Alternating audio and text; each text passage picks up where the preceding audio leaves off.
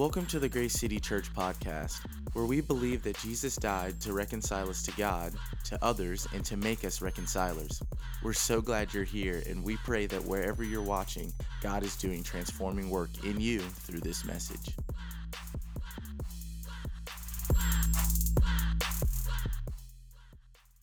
I am glad to be here, and I'm not like a big holiday guy necessarily, but I am excited. I'm excited about Christmas. I'm excited about the season and just how God has a way of, I think, stirring in a season like this. If you're a guest, my name is Will Plunk. I'm one of the pastors here. But before I jump into our text today, one just little encouragement to our family around this season. A lot of us have little kids. I have little kids. And I think it is very important as we enter into the Christmas season to think about what does it look like to instill into our children why we do what we do, what Christmas really is. I remember as an adult, I think I was either newly married or engaged to my now wife, and sitting down, like sharing Christmas with them and coming down, and there's all these gifts. And I remember as a kid, like, what are you excited about? I already feel like I failed my kids because we asked them 2 days ago, what are you excited about for Christmas? They said the gifts. I'm like, I'm failing as a pastor. But, that's what you're excited about. But coming down as an adult, and my father-in-law actually opening up the Christmas story and reading it. And as he read the story, we reflected on the importance of it and why it matters. And that's what we did first. And my wife grew up with that tyranny, where she, instead of getting to open the gifts right away, had to hear the Christmas story read, And but there is something, whether you appreciate it as a kid, maybe when you're older you appreciate it, but there's something about going, what is this? And how do we actively fight to cultivate in the next generation the why behind this season and not get lost in consumerism? But I would also say, too, for those of you maybe who are single or going home for the holidays or wherever you are, the same is true for you. Like, before you enter into the festivities, stop, read, whether it's Luke, where we are, Matthew, or John, read the story and realize that this day is for you even in the middle of brokenness, right? Or maybe it's a chance you're going home to a family of non-Christians and you can just say, hey, this is what I've come to believe and love and want to share this with you. Would you read it with me? And they might be like, this is tyranny until the gifts are open, but it's a chance for you to share your faith. So I just want to encourage us to make the most of the season. Let me pray and we'll jump in. Father in heaven, come before you today and do want to ask that you would just be with us, that you would be over it. Sovereign Lord, you are in control of the workings of this service. You're in control of the workings of the sermon, the way in which we listen, the way in which the Spirit moves, and how we are changed or left the same. So we just pray that today would be a day we would be changed, that today would be a day where we're open to the working of the Spirit, that today would be a day where we believe that the Word of God is true, and because it is true, it is powerful, and because it is powerful, it can change us. We pray that would be true. We don't want our minds to be the same. We don't want our feelings or affections to be the same, nor our actions. We want to be totally different people because of your Word that is infallibly true. We desire Jesus for your name to be made known. We do rejoice and we do joy in you, that you have come, that God has incarnated himself, he's become flesh, and so now we can reach out and touch you, and you've reached out and touched us, that you empathize with us in every way. That's the kind of God you are. Jesus is a great name. You save. That's your name, and that's what you do for us. And I pray for those of us who have been saved through the blood of Jesus, that we would recognize that salvation is not intended to only be past tense, but is instead intended to have present and ongoing effect. That salvation is progressive, that we are being transformed, we are being renewed as our mind gets changed and as we hear your word and fellowship in community and get to sing songs back to you. God, you are God. You are God. And we thank you that we're not, but that we as your kids today get to sit and to listen to your word. Be with us, Holy Spirit. All God's kids said, amen. We've been in an Advent series. This is our Christmas service as a church. And we're bringing our Advent series to an end. Advent means coming or arrival as we anticipate the coming of Christ. We got to hear it read. He's been born. And now we get a chance to look at these two old people who have been waiting on the Messiah. This man named Simeon, who's a devout and righteous man, who's been promised that before he died, he would see the Messiah that would be the consolation of Israel. And Anna, an elderly widow who's been waiting on the child that would bring about the redemption of the people of Israel. So we're going to talk about waiting today. Everybody say waiting. I don't know about you, but I'm not really the best waiter. How good are you guys at it?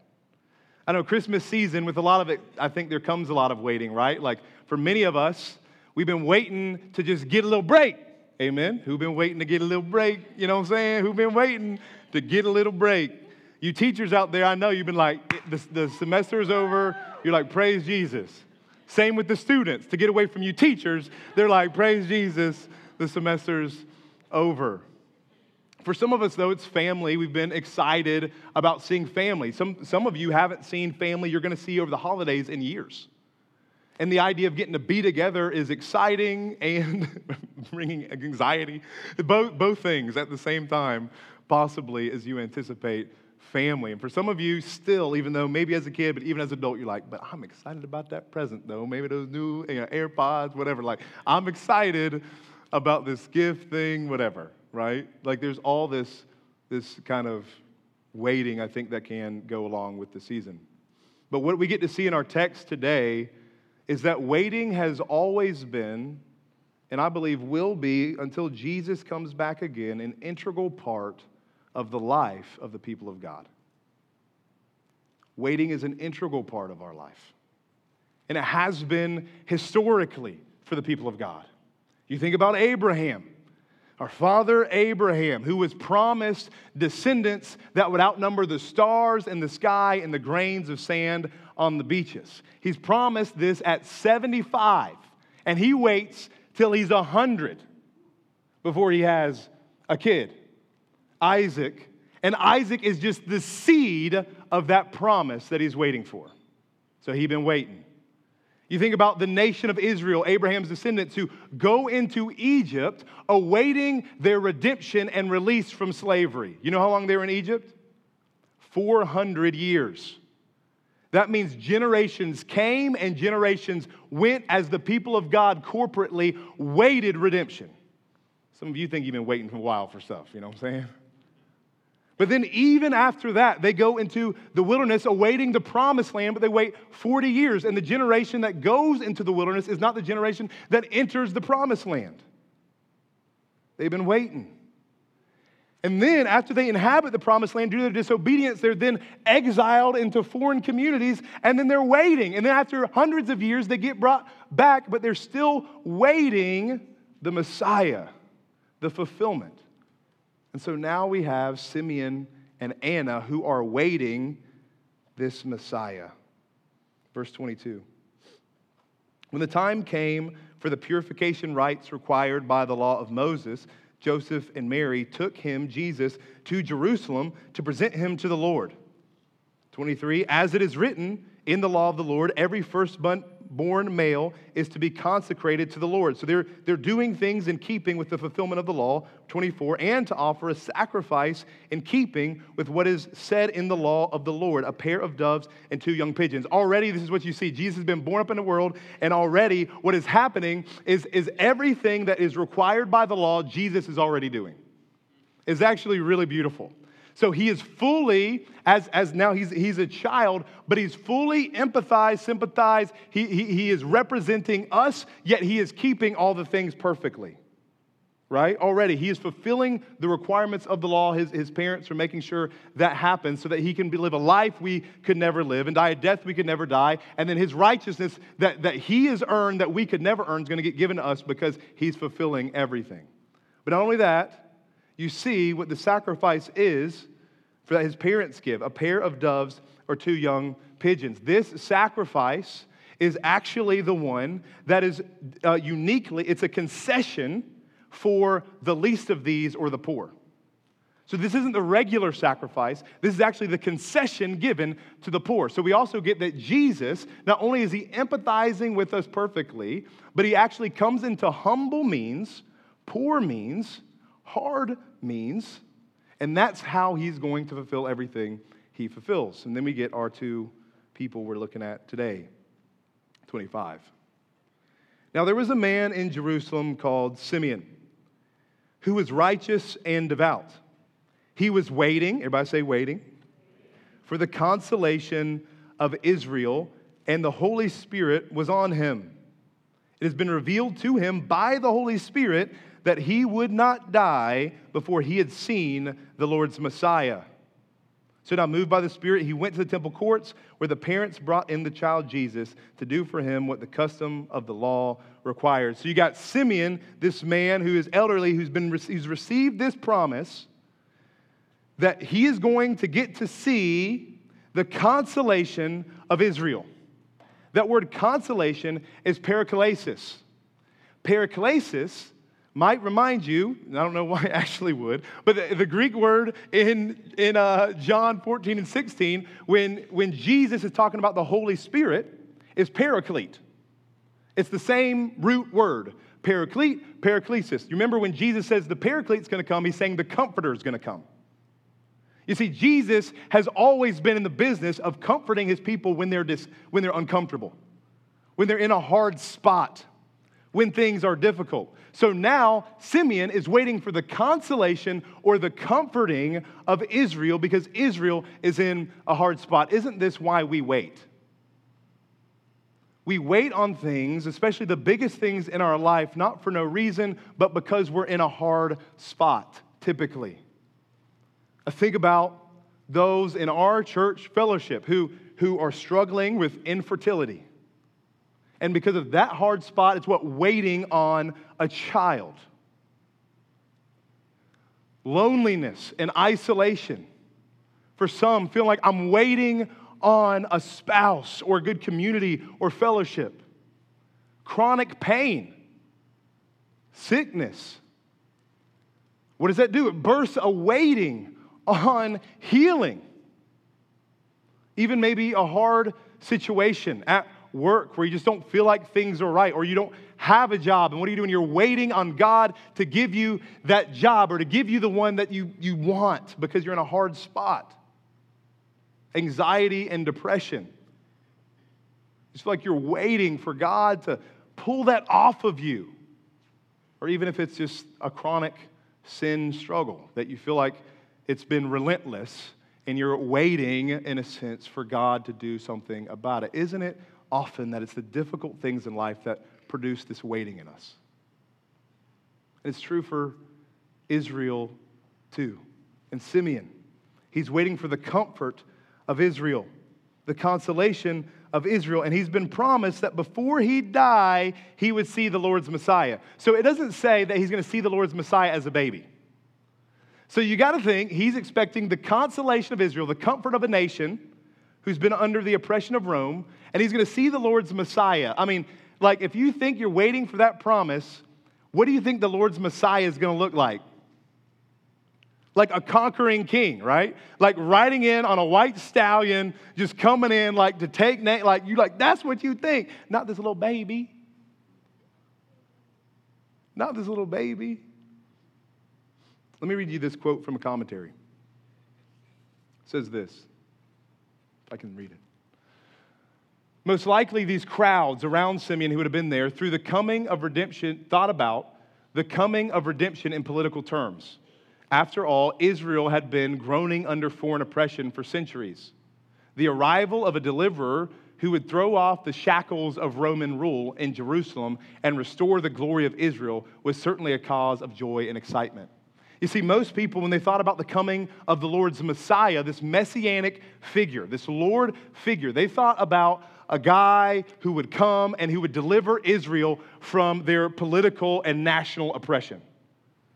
Most likely, literally, they thought somebody was going to come and just throw off the thumb of Rome, and so Israel, the nation, could finally flourish. Get this, family. They thought that the Messiah would deliver them from their circumstances.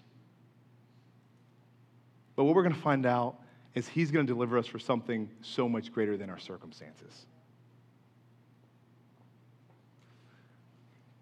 You see, I don't know about you, but I'm a bad waiter. I don't really have patience.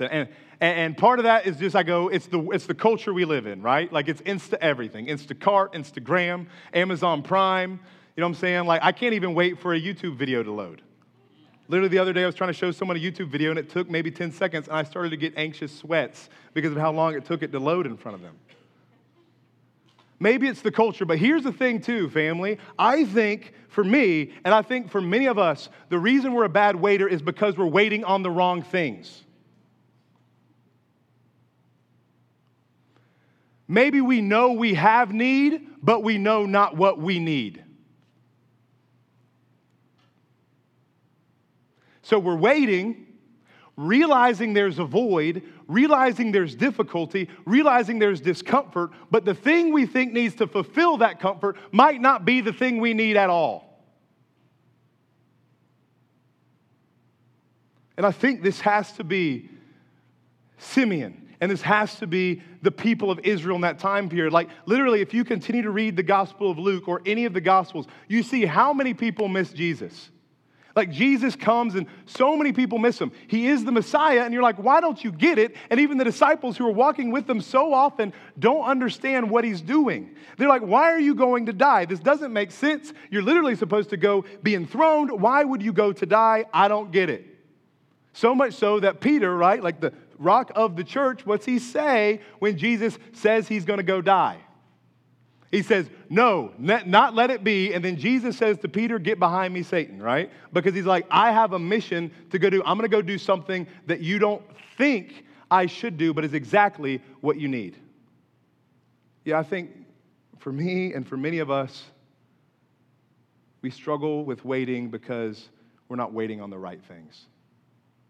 We know we have need, but maybe we know not what we need.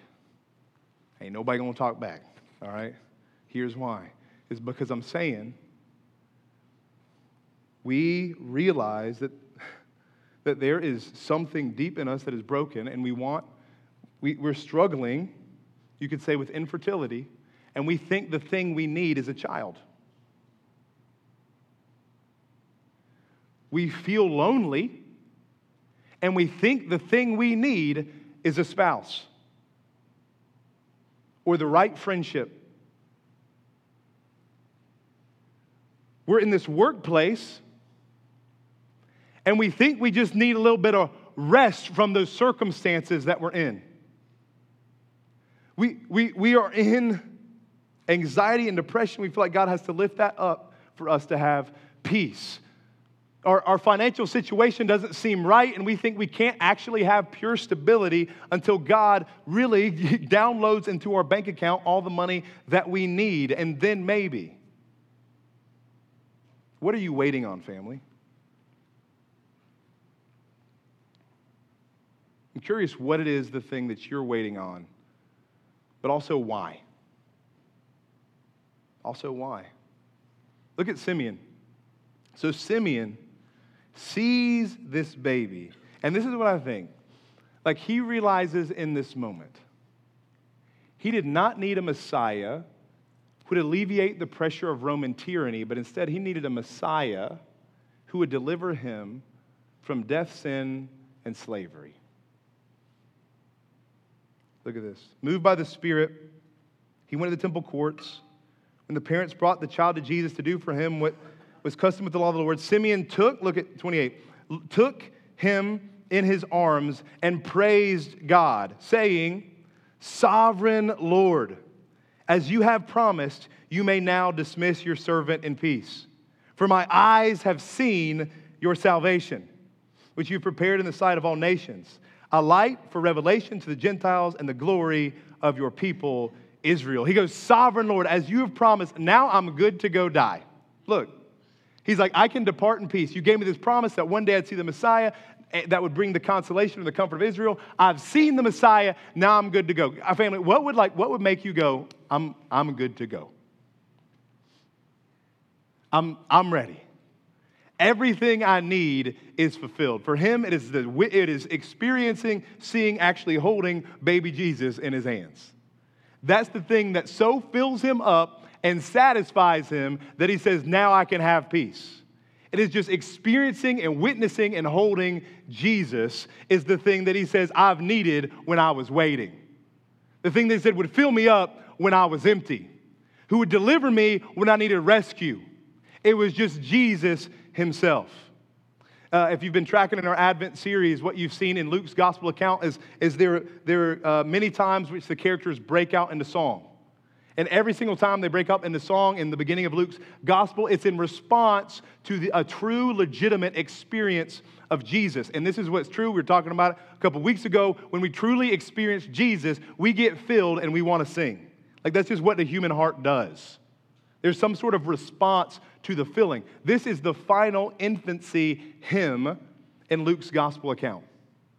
And what I think is contained in here are some incredibly beautiful things that can actually stabilize us in waiting and help align us for what we're waiting for. Look at how he starts. He starts and says, Sovereign Lord. Sovereign Lord. That's how he begins his song. So it's the acknowledgement that God's sovereign. What does sovereign mean? Not only is he omniscient, knowing everything, but he's in control. So as we're waiting, Simeon says, I've been praying and engaging with a sovereign Lord who's in control. Meaning no part of the waiting is for null. Meaning, although I can feel like the world be random, the world is not random. And for those of us in Christ, what it promises us in Romans 8:28 is God works for the good of those who love him. Yes, it is not the good that we think, but it is the good that the sovereign Lord is working.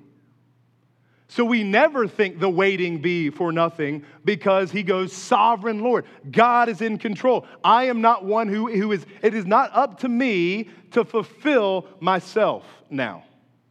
What it says in Psalm 121, he who watches over Israel neither slumbers nor sleeps. Do you know God doesn't sleep so you can? He's always working. He is the sovereign Lord.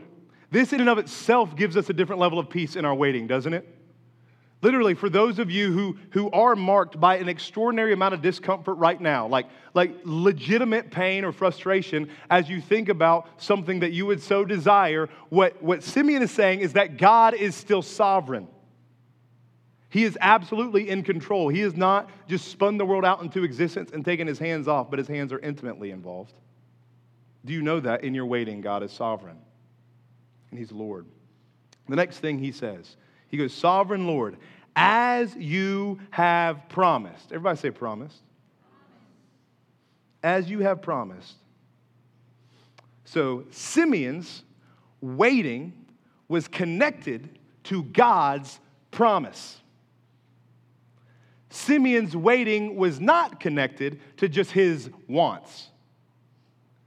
You see, I think a lot of us are waiting for God to do things that God didn't ever say he was going to do.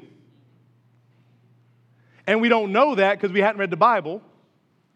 And so we're confused about what God would want to do because we haven't read the Bible and we think he wants to do things he would never want to do. And he doesn't want to do them because he loves you too much to do them in the first place. As you have promised, Simeon said. My hopes and desires are attached to the promises of God. Listen, family, when we start waiting for the things that God has promised, you know what we can always have confidence in? God's going to do them. He's going to fulfill them. It will come to be. And then in our waiting, we get to pray things that are in alignment with the will of God, and we get to watch God do stuff that we could never do, but only he could do. Which is what Simeon is experiencing right now as he's holding Jesus, literally saying this song over Jesus, Sovereign Lord, as you have promised. And now he says this, you may now dismiss your servant in peace. Family, I often struggle with waiting because I am waiting for the wrong things, thinking if I get my circumstance to change, then I can have peace. You like me? Thinking if I get this external thing given. If I finally get to the place I need to get in work, in relationship, with school, if I can just get there, then I can have peace. Anybody believe that lie? Like if you can just a little bit longer, I just got to get through this next season, then I'm going to get a little bit of rest, right? Get through exams, and then then what happens? Maybe you get a day, but then you're just back at it again. It's crazy. Even in the family of God, it's like I just want a church. We finally find a church, and then the church isn't everything we want it to be. Finally find a relationship, marriage, not everything we want it to be. The kid's not everything we want it to be. But what you see, family, again, is he goes, just as you have promised, now he can have peace. Our peace is attached to the promises of God and his working. Verse 30.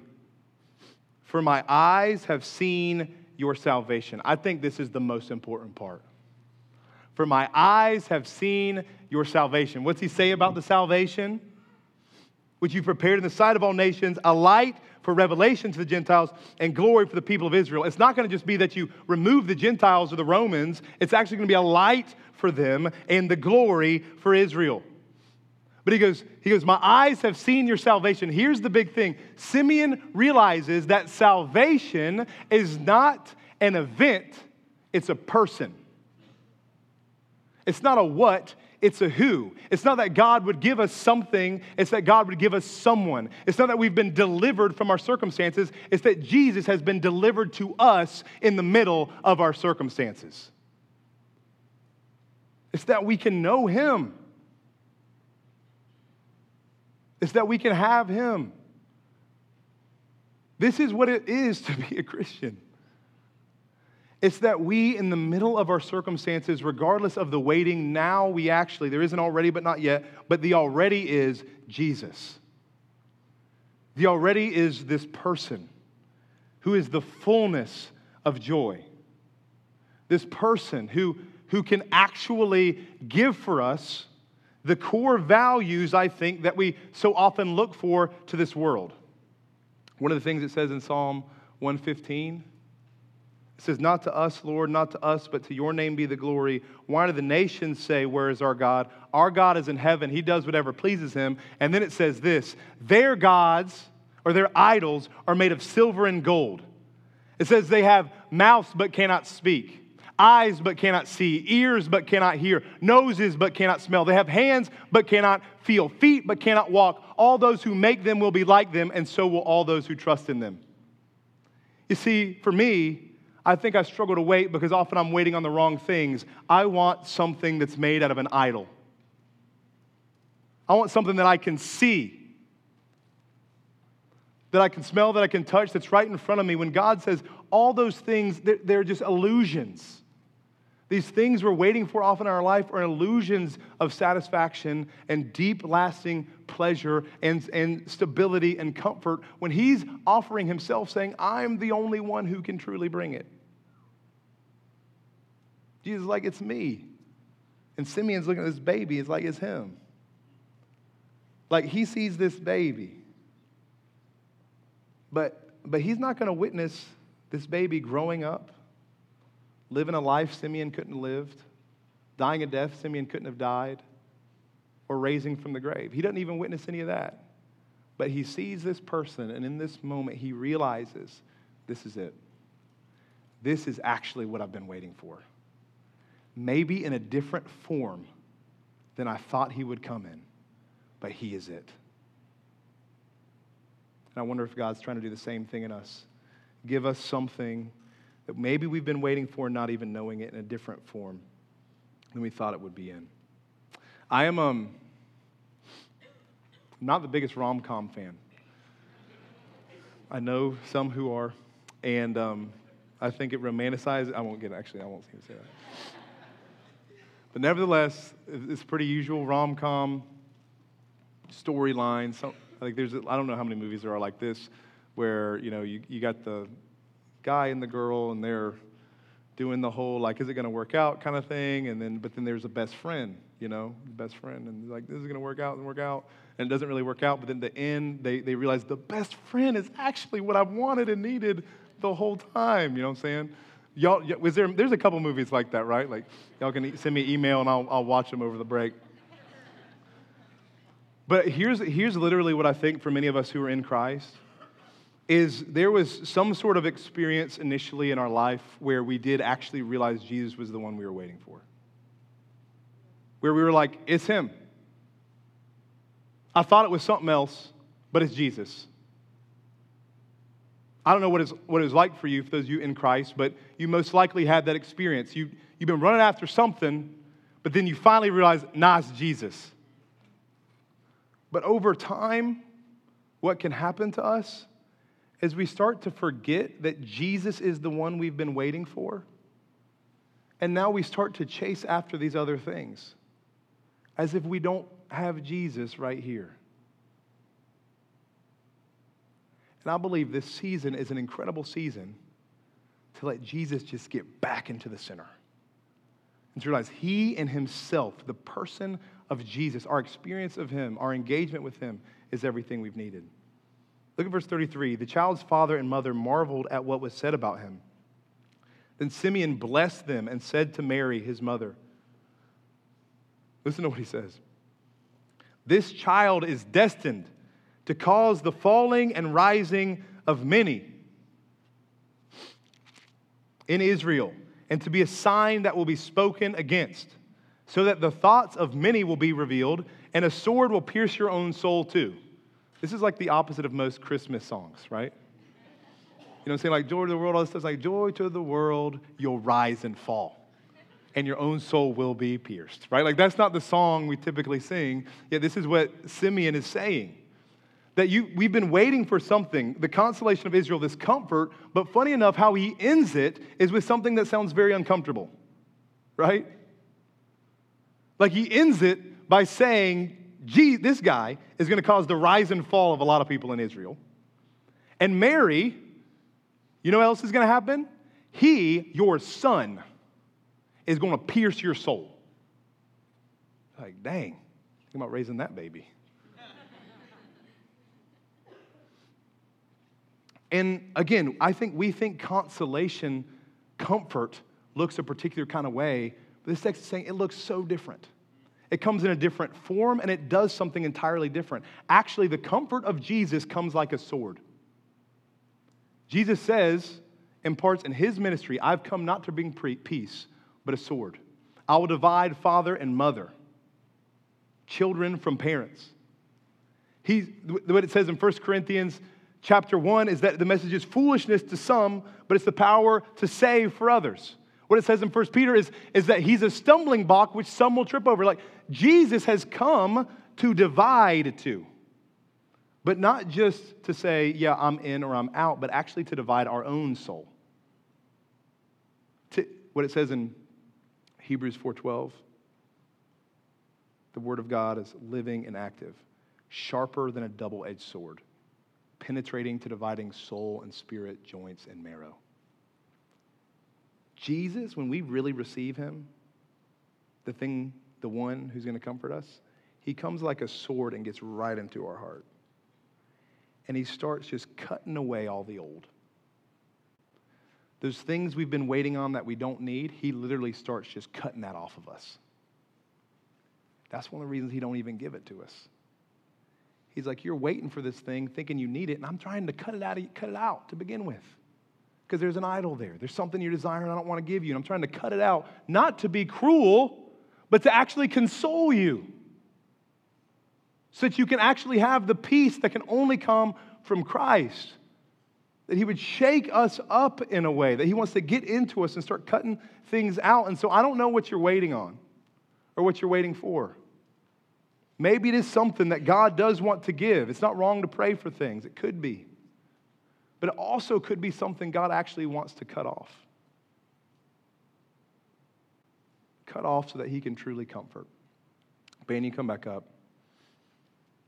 He finished reading Anna's waiting. There's also a prophet named Anna She's a daughter of Penuel of the tribe of Asher. She was very old, and she lived with her husband 7 years after her marriage, and then was a widow until she was 84. So most likely, this old prophetess was a widow for something like 60 years. She never left the temple, but worshiped night and day, fasting and praying. Coming up to them at that very moment, she gave thanks to God and spoke about the child to all who were looking forward to the redemption of Jerusalem. So here you have an elderly widow. I think this is crazy. You have an elderly widow who's been widowed most likely 60 years. And you just got to go, there's no way that in herself, like all the things that she typically wanted to wait for and wanted, that she got. Like there's no way. She'd been living by herself since her husband died. And every day, now what is she doing? Fasting and praying. She couldn't have fasted every day, but every day, she's doing something like this and praying and just residing in the temple. And coming up at that very moment, she gave thanks to God and spoke about the child to all who were looking forward to the redemption of Israel. So Anna, this prophetess, gets this opportunity to just encourage Mary and Joseph about the child and to actually witness this child who would be the redemption. And again, I think like Simeon, there's no way this is what she thought her whole life was building to, but it was building to this nevertheless. This is how we will know her for all eternity. This elderly widow who is praying and fasting and finally gets to see Jesus and just praises over him that the redemption of Israel. And again, I just want to say when it comes to waiting, like God does things so differently than we would ever anticipate. Like we think our story or our plan is going to be mapped out like this, and he comes in sideways and he gives us something entirely different. But what I believe this text teaches us is that it's good when it's Jesus. And that regardless of our circumstances, regardless if we're delivered from the thing we want to be delivered from, we have Jesus who is delivered to us. So the text ends, Joseph and Mary had done everything required by the law of the Lord. They returned to Galilee, to their own town of Nazareth, and the child grew and became strong and was filled with wisdom, and the grace of God was on him. This is our Savior. This is the one person who's worth waiting for, and he's the one that if we are in Christ, we have.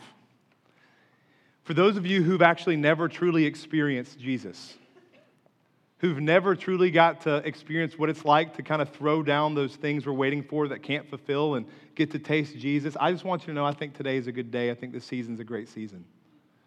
The season represents the incarnation, meaning God did indeed become flesh, meaning God was not content to just stay in heaven apart from you. Instead, he decided he'd wrap himself in humanity and come down to us so you could know him. This is not a one-time saving event that now we're through and we can just look back and now we got fire insurance. No, instead, this is a relationship that's intended to sit on us for the rest of our lives. To always be the thing that we get to enjoy is Jesus. I just want you to know it is good. He is good. He's someone who will be with you regardless of your waiting, regardless of your circumstances, regardless of the hardship in your life. He's a person who will walk beside you, that you can always talk to, whom word you can always read and you can always hear from. He's never silent. This is Jesus. And what does he require of you? Nothing but faith. Nothing but faith. No works, no cleaning up a mess, no fixing the things that you need to fix before you come to him. No, he comes while we are still sinners. Just faith. We have people around the room who will pray with you. Pastors will be down front after the service. Let me pray and we'll sing. Father in heaven, we do come before you thankful that you're a God worth waiting for. Thankful that you do come like a sword and you do cut off things we need cut off, and you do renew things we need renewed. I first want to pray, Jesus, for those of us who are in you, but have forgot that you are the thing that satisfies our desires. We're in you, but we've forgotten that you're worth living for. That living for you is a joy We've forgotten that. And so I just pray, Lord Jesus, you would not just remind us, but you'd refine us and put us on a new path. But for those of us, God, who've never got to truly taste you, but have been waiting for something to be fulfilled, won't this be the day where you open their eyes, illuminate their hearts, Holy Spirit, regenerate them, bring them to life like only you can. Show them that the news that Jesus has become flesh, defeated sin and death, and rose again is the best news that they could ever hear. Won't you do that today, God? We ask that in your name, Jesus. Amen.